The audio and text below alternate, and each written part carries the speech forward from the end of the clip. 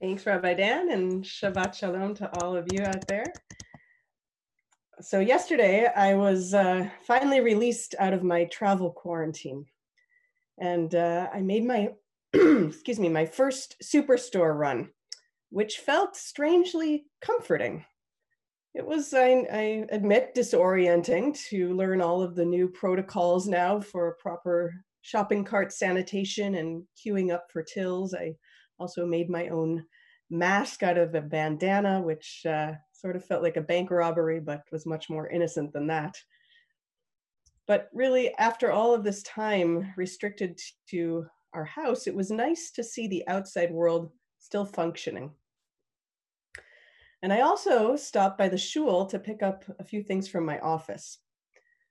I walked into the sanctuary and felt comforted by returning to that holy space that is more than just this backdrop to my Zoom screen. But I went into the sanctuary not just for my own spiritual needs. I was also there to help with an important delivery. On my way home, I delivered a Torah. Next week, on the first day of Pesach, our woman will be called to the Torah as a bat mitzvah. She and her family have been planning for so long. Layla will participate just as we have this morning via Zoom, but she will read from that Sefer Torah from her house. As I was driving from the shul to Layla's house, I was having a phone conversation with her mother, Alyssa. It was wonderful, and we spoke about the strangeness and the significance of delivering a Torah to a person's house. We talked about how it was such a Jewish response to a crisis, that we adapt and we always take Torah with us. Jewish history is full of examples of how we have made decisions that completely changed the paradigms by which we practice Judaism, but have in the end allowed us to survive and flourish. In the days of Rabbi Yochanan ben Zakkai escaping from a besieged Jerusalem to establish a rabbinic study-based Judaism after the destruction of the temple, to the emancipation of Jews into broader society in the 18th century that brought about so many of the progressive changes in Jewish practice that we cherish today. Judaism has changed and adapted whenever we needed it to. Today, in our real efforts to continue to practice Judaism within the context of a pandemic, we are also adapting. We are delivering a Torah scroll to the home of a bat mitzvah. We are using Zoom and streaming our services like right now to bring so many of us together inside our homes. We are planning those Pesach Zeders, as Rabbi Dan mentioned, with friends and relatives via FaceTime and Zoom so that we don't have to be alone. Yesterday, I read an op-ed in the New York Times called "I Never Used My Computer on the Sabbath Until the Coronavirus." It was written by a conservative colleague, Rabbi Avi Olitsky, who is a rabbi in Minneapolis. This is what he wrote. Had you asked me a year ago whether logging onto my computer and participating in Saturday morning service would be breaking Shabbat, I would have answered yes.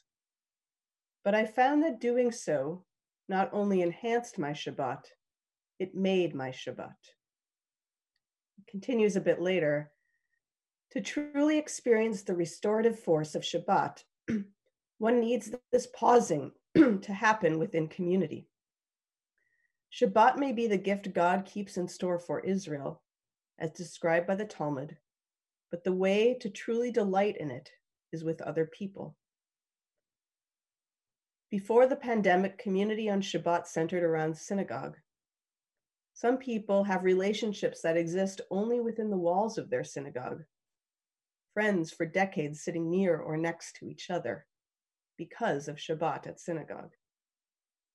The pandemic took that physical community away from us, but because of technology, once a distractor and now a savior, we are able to immerse in community despite our physical isolation.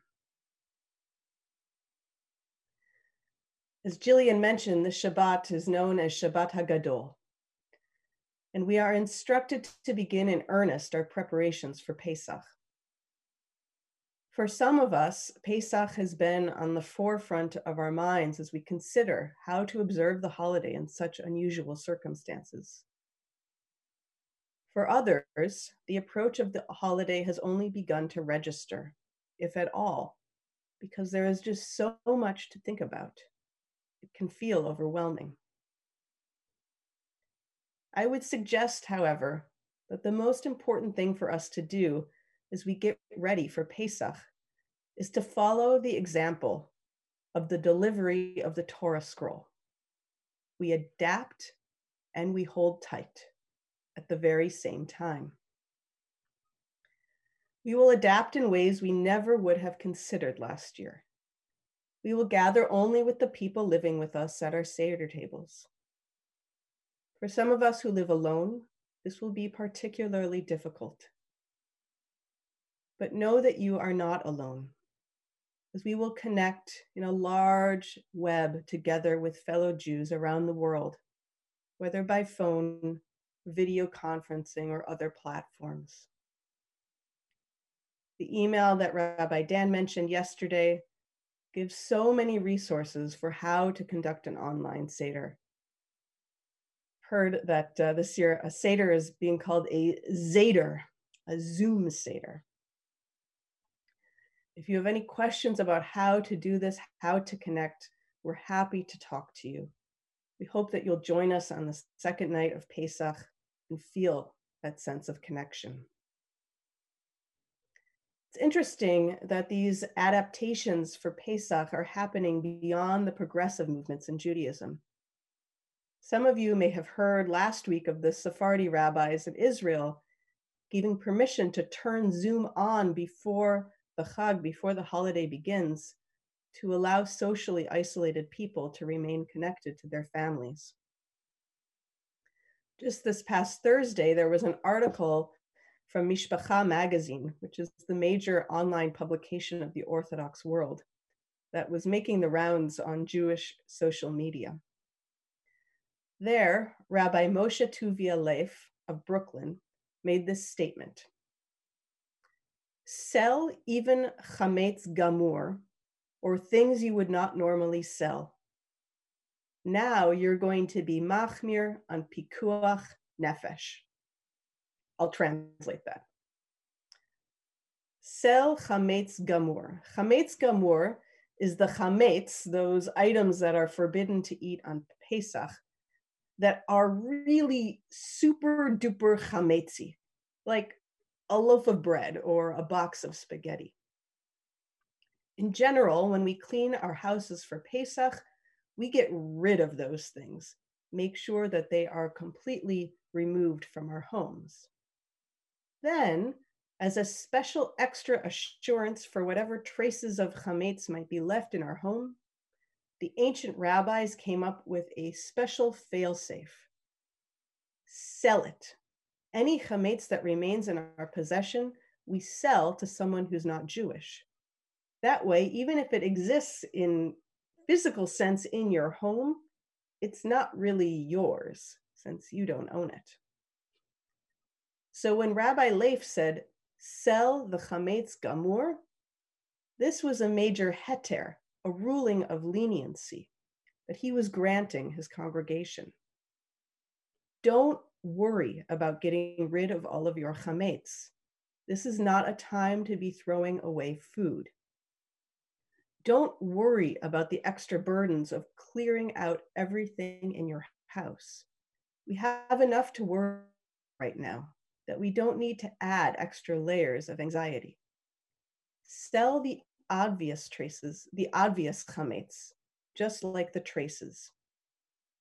Judaism, with its millennia-old innovations, gives us a system by which we can adapt. Now, the opposite of a heter, of that leniency, is a chumrah, a stringency. The second part of Rabbi Leif's statement is the reason behind all of these adaptations. He said again, now you are going to be machmir about pikuach nefesh, which is to say, we are going to obligate you with a chumrah, a stringency, because of the obligation to save lives. In Judaism, the obligation of pikuach nefesh, of saving a life, rises above nearly every other mitzvah, without question.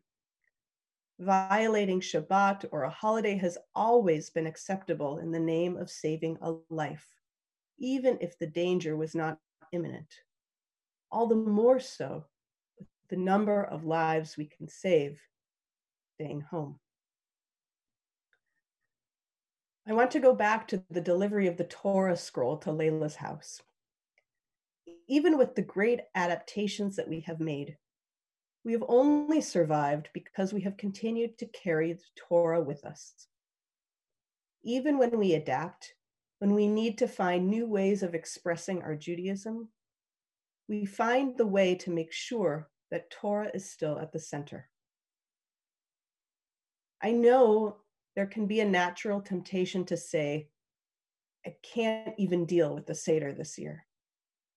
But I want to encourage you to still find a way to make a Seder. It doesn't have to be a beautiful Seder. Simple is just fine. If you can't find all of the items for your Seder plate, be creative, adapt. In the email that we sent you yesterday, there are many suggestions for alternative symbols that you can use.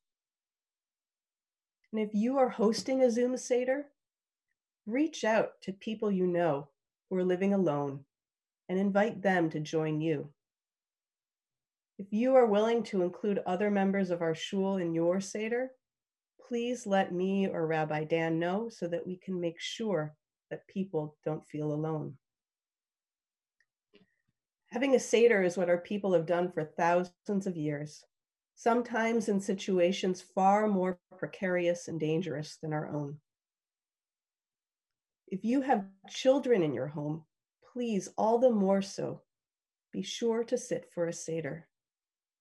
There can be no clearer expression of our Jewish identity than to show by example that even in the most difficult of times, we sit together to have this special meal. That the message of freedom and redemption are so intrinsic to who we are that we would never miss the opportunity to tell this story. That experience will be imprinted upon them for their entire lives. Today, we are living through a time for which Judaism has prepared us well by offering a model for adaptation and strength. I wish all of you a meaningful Pesach. May it remind us of the redemption that we remember from the story of our ancestors, that it's possible in our time as well. Shabbat Shalom and Chag Sameach. Yasher Koach, Rabbi Brown, and Chag Sameach as well. Beautiful, beautiful drash. Thank you. Our service continues.